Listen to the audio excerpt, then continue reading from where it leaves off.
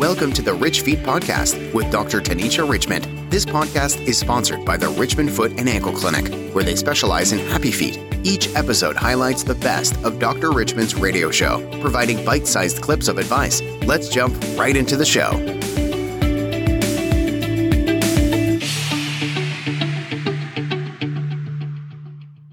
Right now we are here with the one, the only, our local podiatrist and foot specialist, Dr. Tanisha Richmond. How are you this afternoon? I am blessed and highly favored. It is here. It is definitely here. And we're enjoying it, and everything is fantastic. And you've got a lot of information to share with us today. Oh, yeah. If all my guests call in, we should have a pretty interesting show. I want to talk about the book club of the month. I should be getting a call from one of my colleagues to talk about the booster shots and the process and the limitations and some of the rules with the new boosters for the vaccines. And then, of course, foot stuff. Foot stuff. And let's talk a little bit about the foot stuff, Dr. Richmond. First of all, we do know that there are people with real foot pain. Yes. Foot pain does exist, and there may be some individuals that may be very new to the show. So let's just go all the way back. We know you've been here for some years. Yes. Let's go all the way back and let's introduce you and present you to some that may not be familiar with your background and how you got started in the foot industry as a podiatrist and foot specialist. Okay. Let's go back. Let's go back. Let's go way back. Well, let's see. When did you decide that you wanted to be a foot doctor? That's a very unique yes, it is. Career. Well, I always wanted to be a doctor. For Halloween, I was always a doctor. My mom's a nurse, so I would always get her stethoscope and had a little lab coat, and I would always be a doctor for Halloween.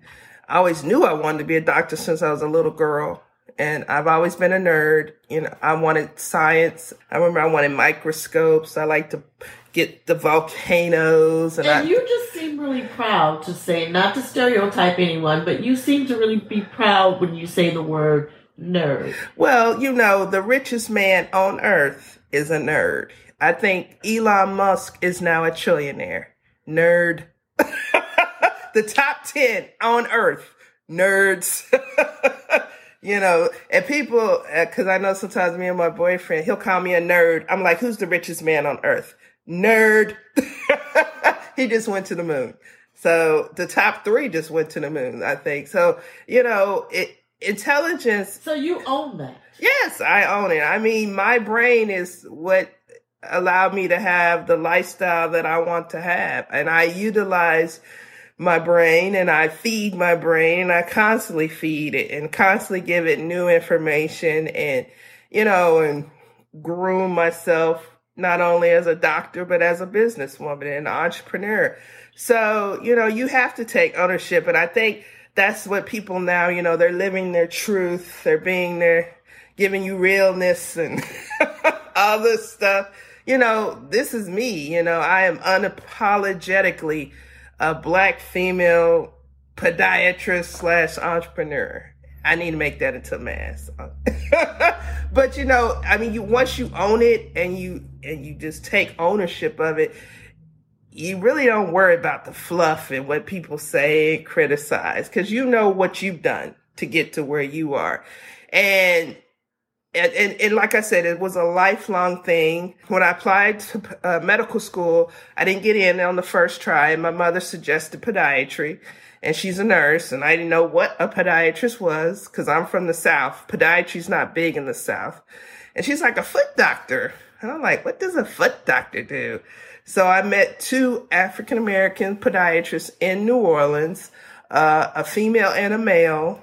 And I spent a day with both and shadowed them. And, you know, the female, what really excited me was she said you could have a good quality of life being a podiatrist. You could dictate your schedule. You could work as hard or as not hard as you want to. And then, of course, when I went to podiatry school, I found out you could even be a subspecialty in podiatry. So some of us only do surgery. Some of us only do wound care. Some of us only do sports medicine, pediatrics, So it just depends on what you want to do. I do a little bit of everything except surgery. So I'm multi-specialty, I guess, inside of my specialty. And then also I just brought on a new podiatrist, Dr. Brewer. He just started this past Monday. Congratulations. Yeah, so he came from Kentucky. He's a graduate of the Ohio State University. And he also went to the same podiatry school up in Cleveland that I went to as well. So he's joined the practice, and he will be doing surgeries as soon as we can get him privileges and get all the paperwork and all that done. So now I'm glad to announce we are taking walk-ins and same-day appointments. So, but you do need to call because you can't walk in at 11:59 because we do go to lunch from 12 to 1. But, you can call. We are trying to do same-day appointments, and for new patients, the wait time now should be a day or couple days. That's growth. Yeah. That's growth. That's awesome. Yeah. So we started by, thank you for sharing that with us, and congratulations on having another podiatrist there with you. That is awesome. Tell us a little bit about how you got started. This wasn't really something you thought about until your mom mentioned it, but you knew you wanted to be a doctor. Yeah, you mean starting the practice? How did you start your journey? We're going all the way back, Dr. Richmond. Oh, wow. We're going back. So I went to college. I was a science major, biology pre-med major, applied to medical school. I didn't get in on my first try, but I did go to UT Knoxville in entomology and plant pathology for a year. So I was up in the Smoky Mountains of Tennessee, collecting bugs and looking at plants. And I didn't really like it. I like the bugs, but I kind of went to culture shock coming from a small HBCU to the University of Tennessee at Knoxville. The ag campus at UT was bigger than Talladega College. So I came back to Louisiana. I taught school. I went to Atlanta for a little while. I made pig hearts out of heart. I made heart valves out of pig hearts. Actually, Arnold Schwarzenegger has one of our heart valves, and they just transplanted a pig kidney into a human, and it worked. So we may be able to start getting pig kidneys soon. But, when you need a kidney, it doesn't matter where it comes from. If you can eat pork, you can have a pig kidney. But that just happened, I think, this past week. So that's awesome for all the people who are in renal failure and dialysis. If you could just order you a kidney and get off dialysis, that'd be a blessing. And then, so I was teaching school actually, and the Lord showed me that was not my ministry. So I reapplied, and that's when my mom mentioned podiatry. I applied to all 7 schools, got into all 7, but I ended up going to Kent State because they were the most friendliest, and they told me I wasn't going to be eating noodles for 4 years. Because when you go to medical school, you borrow enough money to live off of and pay your tuition. Because some people work, but most people cannot work. Because we're taking, I think you think your first semester, they may do 12, 20 credit hours. Your second, you're up to 30 every semester. So all we did was just eat, sleep, study, repeat. So, and then I came to Dayton, Ohio for my residency, started looking for a mentor. And what made you choose Dayton? They had free housing. So our senior year of medical school, we travel the country. We visit residency programs all over the country. So we're broke. So pretty much we try to go to places where we either have somewhere we can stay for free or they have free housing. So Dayton had free housing. They actually housed us in a now condemned home at the VA. And so I came here, I got accepted. And then I started looking for a mentor, a Black podiatrist. And the last Black podiatrist was at Drew Health Center, and he had passed. And I happened to meet someone at a Mother Love book signing at Mount Eden. He was an employee of Drew. And I had my little card. I printed off a printer. And he was like, oh, we need another Black podiatrist. And he gave me a contact, Fred Steed. And the rest is history. So I started, I want to say, my second year residency, doing all my paperwork. I graduated June 2008. I opened July 2008. My first patient actually was a nurse and her family from the VA. So, and now 13 years later, with about 12,000 patients, I'm still here. That's amazing. Yeah. With a wonderful, friendly staff, and now still open Monday through Friday. Yes. Now accepting walk-ins. Yes, walk-ins, same-day appointments. Wait times or new appointments, depending on the day. You know, you might could get you in that day, but we're probably down to at least a 2-day wait time for new patients. Okay, that is fantastic. So what's new with Richmond Foot and Ankle Clinic? Other than that, not much. I mean, we still have the spa, we still have the neurotherapy treatment, and that's for any kind of chronic pain, neuropathy, any kind of tendonitis in the foot. You know, we still do the vascular studies for blood flow. That's for people who have any kind of symptoms of cramping in their legs, if they're smokers, if they're diabetics, if they're on dialysis. So a screening tool to check for blood flow in the legs. We still have orthotics on site. Oh, yes, we did add diabetic shoes. We now dispense diabetic shoes on site. So if you are diabetic, let me say that one more again. You must be a diabetic to get diabetic shoes. You just can't say it.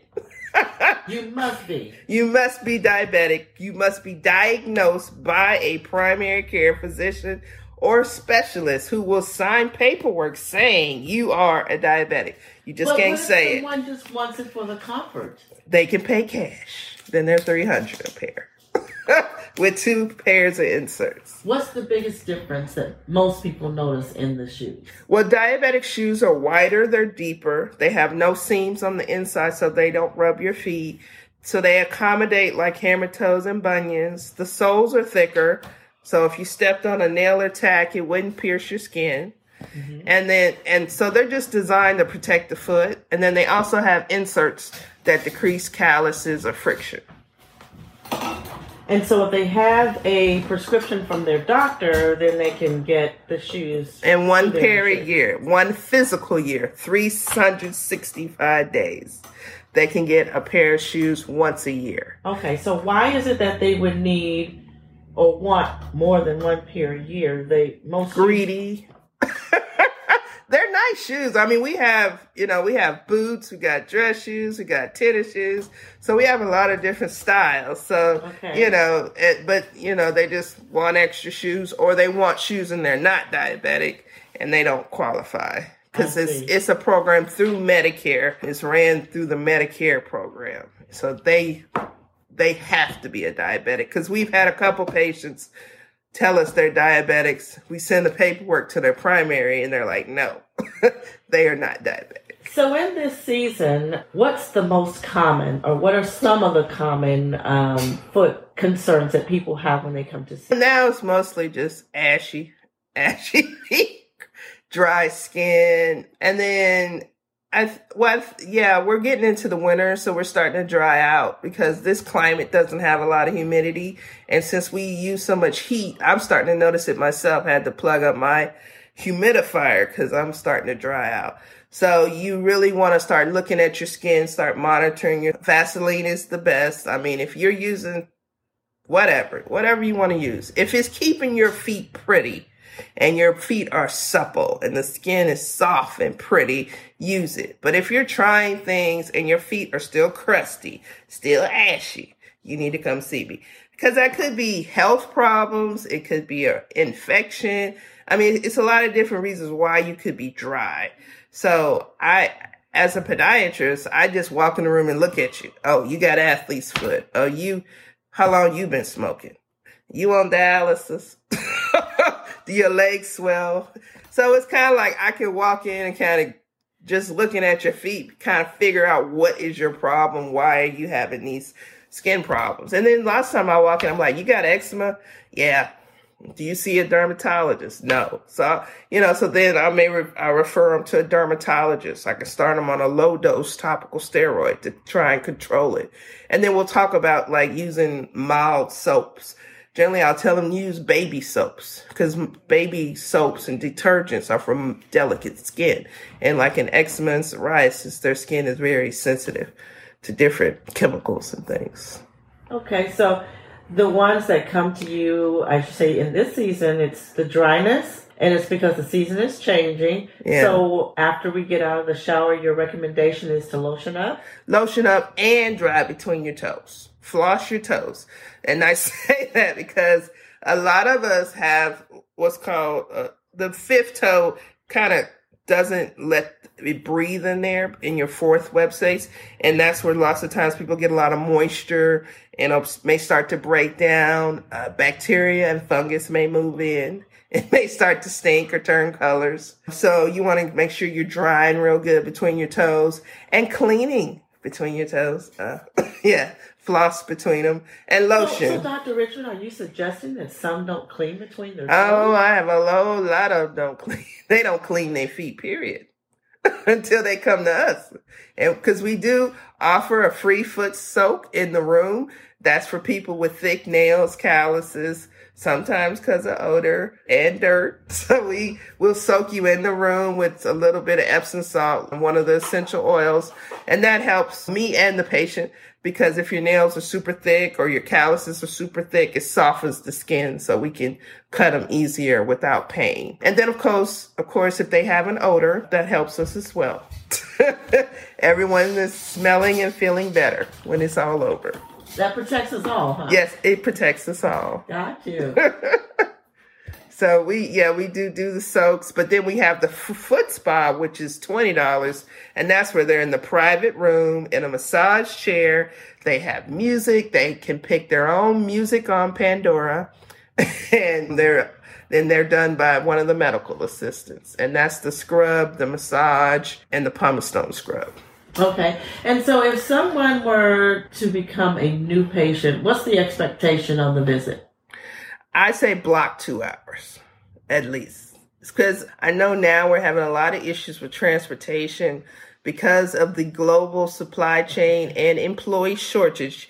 A lot of people are missing appointments because of transportation, lack of transportation. So I would say for new patients, give yourself at least a 2-hour block time. You may get out sooner, but we don't know what you're coming in. You don't know what you're coming in, because some people may come in for athlete's foot, and then we determine you got vascular disease, you got athlete's foot, you got toenail fungus. Then you may mention, oh, by the way, I dropped a can of kidney beans on my foot. I got this bruise here. So now we got to get an x-ray. So it just, the visits, I can say it's not Burger King.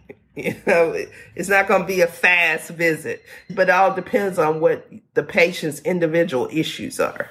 What you tell everyone is to prepare for 2 hours. I say 2 hours. I mean, just be realistic. You can't have an 8 o'clock appointment with me and think you're going to have a 10 o'clock appointment with another doctor.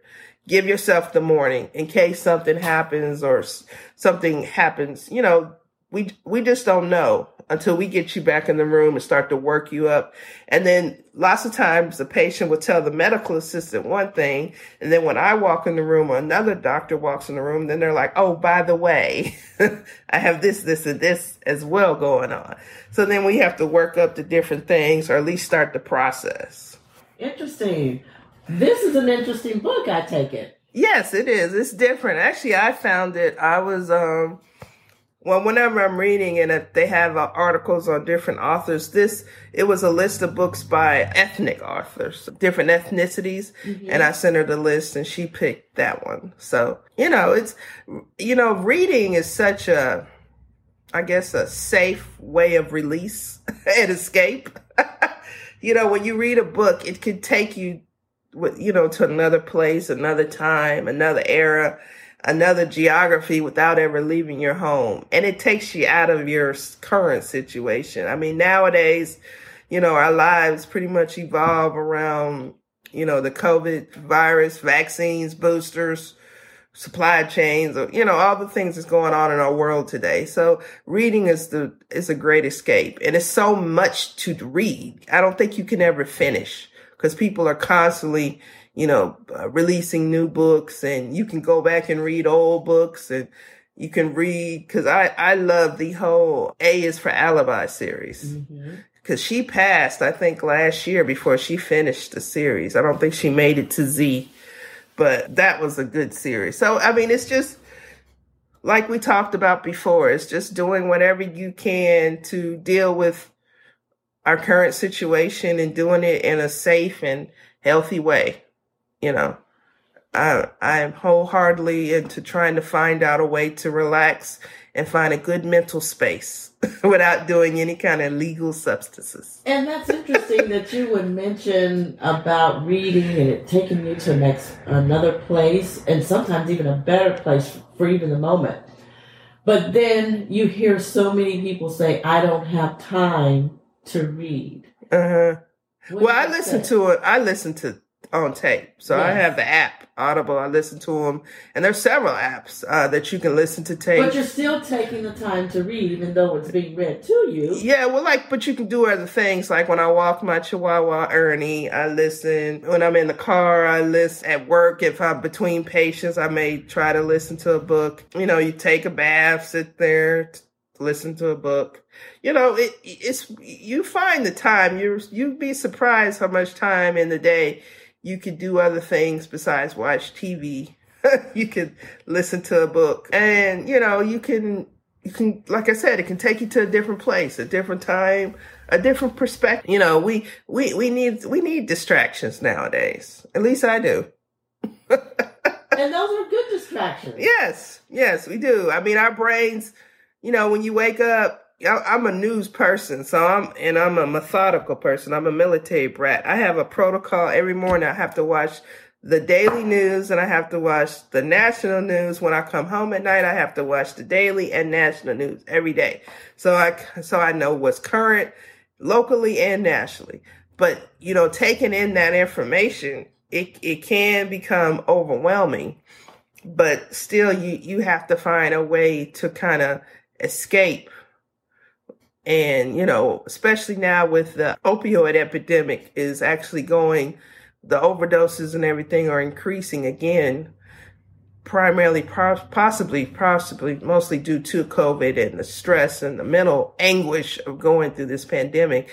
So, I'm all about trying to find natural ways to relieve stress and anxiety. And you get exercise in while taking your brain to a different place and satisfying Ernie, as you say. Yeah, and I'm exercising, and he's having fun.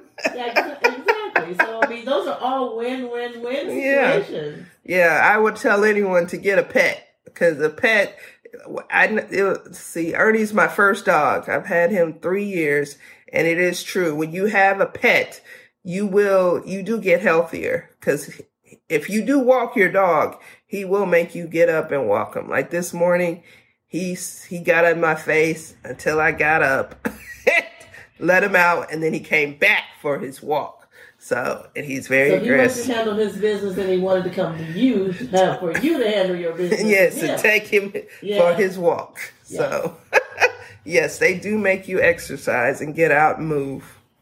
That's awesome. So are you currently reading this book? Have you finished it? I'm almost finished with it. Actually got a couple. What's your take? Oh, I loved it. I mean, like I said, I love because she's Afro-Brazilian. So she's she's Brazilian African, I guess, because she's not African American. She's Brazilian African. So she's Brazilian and African descent. And she talks about that in the book. Because she's a wedding planner, and how she has to handle herself as a Black woman and how she's perceived as a Black woman and a business owner. And then of course the cultural aspect of being a Black Brazilian woman. Wow. So it's a lot of twist in there, and it's interesting. And like I said, it gives you a different flavor, I guess. Takes you out of your everyday life. Starting to think about Brazilian culture and the foods and how they view things. Like in the book, they were watching Carnival, and over there they compete. When you see all the groups and stuff, they're actually dance troupes, and they compete, and it's a big competition. In New Orleans, it's just a big party. It's not a competition per se. You just come out and do your thing and go home. But in Brazil, it's different. It's more of a competition. I see. So you have done several things. You mentioned at the beginning that you're an entrepreneur. And for those that are even remotely considering it, what are some of the first few things you tell them? Reach out to the SBA, first thing. Actually, I'm now working to get my MBE recertification, which is Minority Business Enterprise certification, because DeWine just announced funding for minority businesses. So to get those funds, which I think he has loans and grants, you have to become MBE certified, which is Minority Business Enterprise. That's through the state of Ohio. If you go to the state of Ohio's website and click, I think, Minority Assistance, you can click that to see about getting your certification.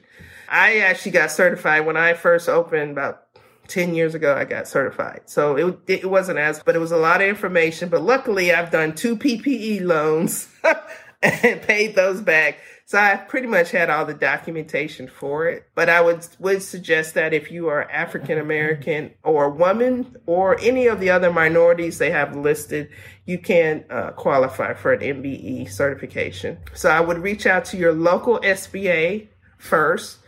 Most SBAs should be offering like free classes. If they're not in person, they're probably virtual on different aspects of like setting up a business, starting an LLC, tax ID, accounting, human resource, legal things, a lot of people, I guess, they don't know. So they just think you open up your doors and it's magic. And you're Jeff Bezos in a year. It doesn't happen that way. No. Or, they'll see someone, that they're a millionaire, but they don't see where they came from and what they went through to get to that point, and the paperwork and the documentation that it took to get to that point. And so that's where I would start, would be the SBA. I would reach out to your local branch, set up an appointment. They should all have counselors. Our SBA is right behind the Dayton Dragons Stadium here in Dayton. So you can go over there, set up an appointment, talk with a counselor, because they even have it here is an incubator. So I think you can like rent a room or 2 rooms, and you have access to the Wi-Fi, not treatment chairs, your tables and things. And so you can rent for a smaller amount and then start a business. And they have that, I think, as well as the SBA. Well, that is awesome. And we hope that those individuals that are even considering owning their own businesses or becoming entrepreneurs to take advantage of what's out there for them. Mm-hmm. Now, let's talk a little bit about the pandemic, about COVID. What has been the general conversation of your patients and those that you are closest with in your industry concerning COVID? Still arguing over the vaccine. It's extreme. So you go from people who don't want the vaccine to people who now want the booster. And so I would say the patients that I ask, I'd say about 75% of my patients are now vaccinated. Some patients are now saying, I'm going to get vaccinated because I can get a gift. Some patients say, I'm never getting vaccinated. It's the devil. It's got the chip in it. Da-da-da-da-da. And I say, oh, well, it's your choice. Start planning your funeral, make sure your stuff's in order. And I have a blunt conversation. It's kind of like riding a motorcycle without a real conversation. Yeah. Well, for one, I'm from a funeral home family. We talk about death all the time. And you hear that from your dad and your brother. Yeah. And it's just like, if you don't want to plan to take the vaccine, well, plan for what may happen, Make sure you have a will in place. Make sure you have some kind of life insurance or a plan or something. If something happens to you, is your living will in order? We have a realistic conversation because it's real. It's not, people keep saying fake news and it's the media. No, if you could, I think they should take people on the COVID unit and let them just take a look and listen to all the sounds and the smells and the people running around trying to save people's lives. And And then kids dying, because there was a case, I don't know where it was, where the mother had to make the decision of she could either let her child die or cut off both arms and both legs. So she let him pass. Because he had one of the, I forgot the terminology for it, but it's a syndrome some kids get. And they basically go into shock. And then they start throwing clots, massive clots. And he was throwing clots and his tissue was dying. And yeah. And he was too young to be vaccinated. But maybe if everyone around him was vaccinated, he would have been protected. That's really sad. And I know there's still a lot of conversation about it. There's a lot of people that feel one way or another. But where do you try to remain when you're talking with your patients? Honestly, I just say, I've had both vaccines and I've had the booster. I'm fine. I'm still here. My arm hurt a little and I went back to work, and I've had the flu shot as well. So I say, I have to protect myself. Statistically or mathematically, I'm exposed to at least 60 people a day, different people daily. So I have to protect myself because if I get sick, the ship goes down. Well, now I have help, so it wouldn't go down. But if I was to get sick, my practice shuts down. My employees don't have a job. It's bigger than just me. I have to look at the whole picture. And then I'm also high risk myself. I'm diabetic as well. So, I have to have a realistic, scientific, evidence-based conversation, with myself. And I have it with the patients. They'll tell me all this. Well, it's got chips in it, blah, blah, blah. It's got the devil in it. I'm like, well, have you seen a vial? With the number 666 on it. And I said, do you even know how small chips are? And last I heard, the smallest chip is, I think, about the tip of your finger. It's the smallest chips we have. And then I tell them, if you carry a phone, you've been chipped. Because the phone it GPS tracks you. So, they can pinpoint you anywhere on earth if your phone is live. If your phone is on, they can track you. So, but, I just have a realistic conversation. I said it's a choice, just like it's a choice not to wear a seatbelt. It's a choice not to wear a helmet. It's a choice to drink and drive. But it's a choice. And whatever happens, happens. I just hope your family has a policy for you so they can bury you. And I just leave it at that. Because you can't. People are, they're adults. They have choice. This is America. This is land of the free, home of the brave. We all have freedom. We all have rights. And you do. You have the right to do whatever you want. But, will I go to the point where I won't see a patient because they're not vaccinated? No. I give you a mask. And now I'll give you a mask with my logo on it. So they can represent. Yeah, well, they can let people know where they went. And if they ask for their information, it's on my mask. So.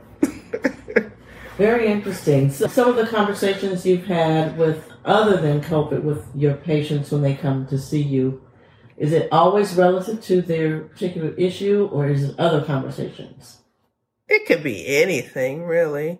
Because, for one, so part of Medicare mandates us to ask certain screening questions. So we have to ask about eye exams, colonoscopies, things like that. When I ask about colonoscopies, and that's because you're supposed to get one at least every 10 years. And then based on risk factors, it could be even shorter. So we do have interesting conversations over colonoscopies, and I actually have little folders in my office that I'll hand them if they haven't had one or refuse to have one. And recently I just had my first a couple weeks ago. So now I can tell them it's not bad. The worst part is the prep. You don't remember anything else because they put you to sleep. But I always tell them, that's what killed Black Panther. And when I say that, it kind of clicks like, oh, yes, that's what killed Black Panther. He died from colon cancer. And, and it's a preventable disease, but you have to go get your colonoscopy or at least do the other screening. But that's still dependent on your primary doctor and your GI doctor. It was my first, so I had to go for the official test. So I got to go back in 5 years because I had one polyp. So I have to go back in 5 years. But I'm just happy I only had one polyp. And for those who may have some apprehension about that process, can you walk us through, since you just recently did it, what's it like? So you have prep. So basically you have 4 bottles of stuff you have to drink. So you start your prep the night before. So you start drinking your bottles of your prep. It was like Go Lightly, but it's similar, but you can only drink clear fluids. And once you start your prep, I think that day you only drink fluids. So you're on a liquid diet starting that morning. So like that morning I could have a smoothie. I had a malt. And then at lunch, I had a malt for lunch. And then that night you went to straight liquid diet and you start drinking your prep overnight, and you're very clean once you're done. But they want you cleaned out because they want to be able to see the walls of your colon. And that's important. Yes, because they got to be able to see. So they can see if there's any lesions, any polyps, anything not supposed to be there. And if there's residue left behind, they can't see it clearly. And you really don't want to have to go through that more than every 5 to 10 years. So do it like the first time and make sure you drink all of those bottles in your water. Like I drank for dinner, I had the veggie broth. I just drank it warm. And it was quite tasty. I was surprised how good it tasted. Straight. Yes. And I made it through, and I got up the next day and can you eat? I think you can drink a little because it's light sedation. You just get like propofol. They just put you to sleep. So you're not where they put anything down your throat or anything. They just give you an IV. You have a good night's sleep. A good day's sleep. A day's sleep, wake up. They give you some water and you go home and you get to eat. Because you haven't eaten solid food for almost 24 hours. So what did that feel like, Dr. Richmond? Did you want anything in particular to eat when you came off of it? No, I just went to breakfast. I'm just happy to eat solid food. Because you've been on a liquid diet for 24 hours. So you just eat regular food. And of course, you don't have a movement for probably a day or two because everything has to restart since you've been thoroughly cleaned out. Now, is that a different feeling for you? Nah. I didn't feel any. You're just a little irritated because you've gone so much. Because once it starts, like they did say, do stay at home or near a restroom. Do not be at the mall because you could have an accident. But yeah, just stay at home, drink your fluids. And like they give you a list of things to buy. Like I had different clear drinks to drink, and you kind of have to chase the different prep with the drinks so you can tolerate it and stuff like that. But I would say it is worth doing because colon cancers is one of the more easiest ones to treat because we have so much colon. So if they have to resect it, you can still have some. And hopefully, they don't have to take so much. You would end up with the bag or whatever. But it's something that's preventable. And I would say I'm 47 and now they've lowered it to 45. So at 45, you should start getting your first colonoscopy, or if you're high risk and your primary care or you have a family history, they may tell you to get it sooner. And preventive is always the best method. If you can. Oh yeah, every prevention is the key. Mm-hmm. I mean, I wholeheartedly believe that, especially being a podiatrist, just me looking at your feet 3 times a year statistically will prevent you from having amputations, losing a limb, changing your life. So, prevention is always key. I forgot this time too, they give you pictures post-op. They actually give you color photos of what it looks like, and then of the little polyp, they took a picture of it and showed it to you. So, and I walked out with that. So that was immediately when I woke up. They give you pictures. Interesting. And tell you how good it looked in there. So it was clear. Well, you won't have to worry about that for another year. Well, another 5. I go back 5 years. Yeah. So hopefully I won't have to see them again for 5 years. Well, that's great. That's great. Mm-hmm. Any new information that you want to share with the listeners about what's going on at Richmond Foot and Ankle Clinic? Well, one thing I do want to say, especially with Dayton being such a large manufacturing city, if you are starting to have a lot of foot pain, arch pain, heel pain, leg pain, swelling, really you should make an appointment. Especially I'm starting to see a lot of the patients who work in these factories that work 7 days straight, starting to get a lot of varicose veins, a lot of swelling in their legs. You know, you should come in, get that evaluated. There's ways we could check you to make sure it's not another issue. But lots of times it may just mean you have to start wearing like compression stockings. And I know that, but they just support the legs. They support the veins in your legs to keep you from being overstressed because you're standing so much. And then of course, if you're starting to get the heel pain, the arch pain, you know, I always tell my patients in the beginning, we weren't working 7 days a week. We was in the forest foraging for our fruit. We would take a rest. So we're not designed to stand on our feet 12 hours a day, 7 days a week. We were not designed to do that. So that's why it comes into play as far as getting orthotics in your shoes, which basically brings the ground up to your feet, supports that tissue. And then there's other modalities that we can do to help with arch pain and heel pain and leg pain and things of that nature. But yeah, don't let those things go, because especially with heel pain, you can get to the point if you ignore it where the only treatment option may be an injection or something like that to control your pain. And we have things like we can tape your foot. We can give you something called a night splint that helps you stretch. We can give you orthotics. We can do the nerve treatment on you if your insurance qualifies. We can send you out for physical therapy. So there's a lot of other modalities other than just the injection. Well, that was a great way to end the show. Yeah, what a bang. What a bang. And some great information, and hopefully everyone will take advantage of that. And that's something that I didn't know, that she had that second location. So it's good that she did call in and mention that people can take advantage of both locations. That's more north, and then something that's northwest. So, okay. So it's great. Well, Doc, any final comments today? Take care of your feet. You only have two. You only have two. Unless you want some plastic or metal ones. They can be replaced. Right. Doc, we thank you once again. It's just amazing how that time flies. And when you come back, it will be November, and it will be the week before Thanksgiving when you'll be back. What date is that? That's actually Thanksgiving weekend. No, I won't be here. We won't be here. So, I'll be in New Orleans. You'll be in New Orleans, so maybe we'll talk and do it maybe the week before. Yeah, the week before, because the week of Thanksgiving, I will be in New Orleans. Sounds awesome. Okay, well, we'll plan for the 20th, and we'll look forward to having you then. And final information on your location and phone number. 1323 West 3rd Street inside the Charles R. Drew Health Center. Turn right when you walk in the door till you'll pass WIC, and then you see podiatry. Phone number 937-228-3668. Website richfeet.org. Dr. Richmond, thanks so much again, and we appreciate all you do in our community. Have an awesome weekend. Thank you.